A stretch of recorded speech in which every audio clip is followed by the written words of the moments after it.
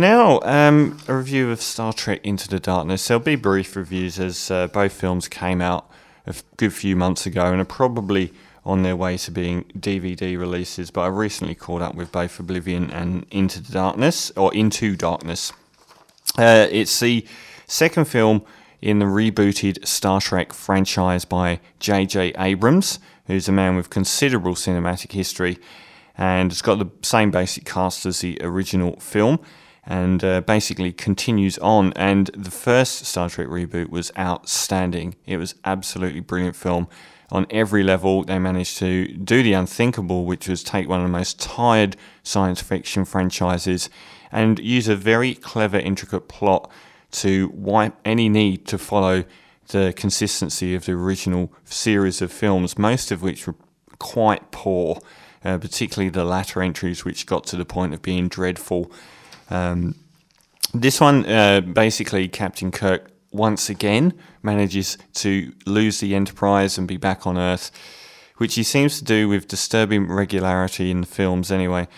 And during this time there's a terrorist attack on London. It's an unusual choice. It starts the movie is based in London, and they find out that it is a Starfleet member turned terrorist, John Harrison, and he manages to disappear to a Klingon planet and deliberately go there to hide himself outside of the jurisdiction of Starfleet and possibly force a war to happen if Starfleet tried to get him back. And he's played by Benedict Cumberbatch, English actor, and he was probably the standout of this entire movie. And now, I won't give away the plot, but it's got basically one of the major characters from the Star Wars franchise is the main character of this film, and he makes a reappearance. And because they rebooted very successfully using time travel, they don't have to follow the previous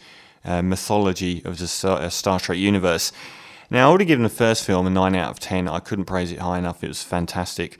Worked on every level. Virtually nothing wrong with it.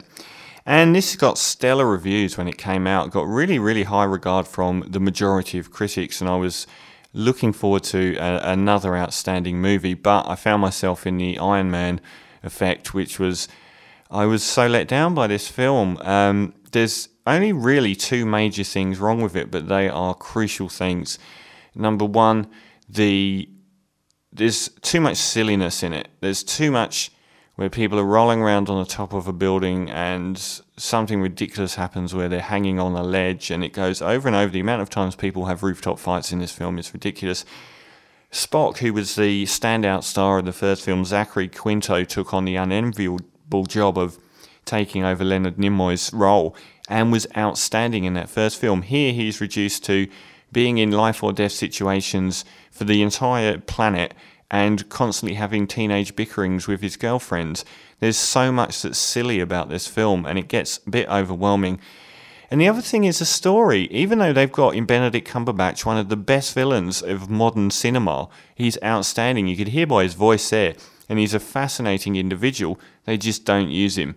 The story itself is unbelievably predictable and peters out and just follows very, very basic. Considering how intricate and how imaginative the first Star Trek reboot story was, it was really quite a jaw-dropping story, and it kept you all the way through to the end. I had stopped long paying attention by the time it came around to the end. I don't know what they were thinking. It's got everything else really going for it. I've seen some reports that the effects in it are a bit cheesy, but really the visual design on it's pretty stunning, and it would be worth watching it just for that. And the casts are hit and miss. I thought Chris Pine wasn't anywhere near as good as Spock in the first film. He plays Captain Kirk, but in this film I thought his performance far outstripped Zachary Quinto's Spock, and he's actually given a really good performance in this film, and so does Benedict Cumberbatch. I've never been sold on Simon Pegg's jokey character in this, and the other people don't really seem to be used that often in it as well. Alice Eve is a newcomer in it, and it's also been criticised that they show her in her underwear for absolutely no reason, which they do. It's just like randomly someone turns around and she's standing there in her underwear.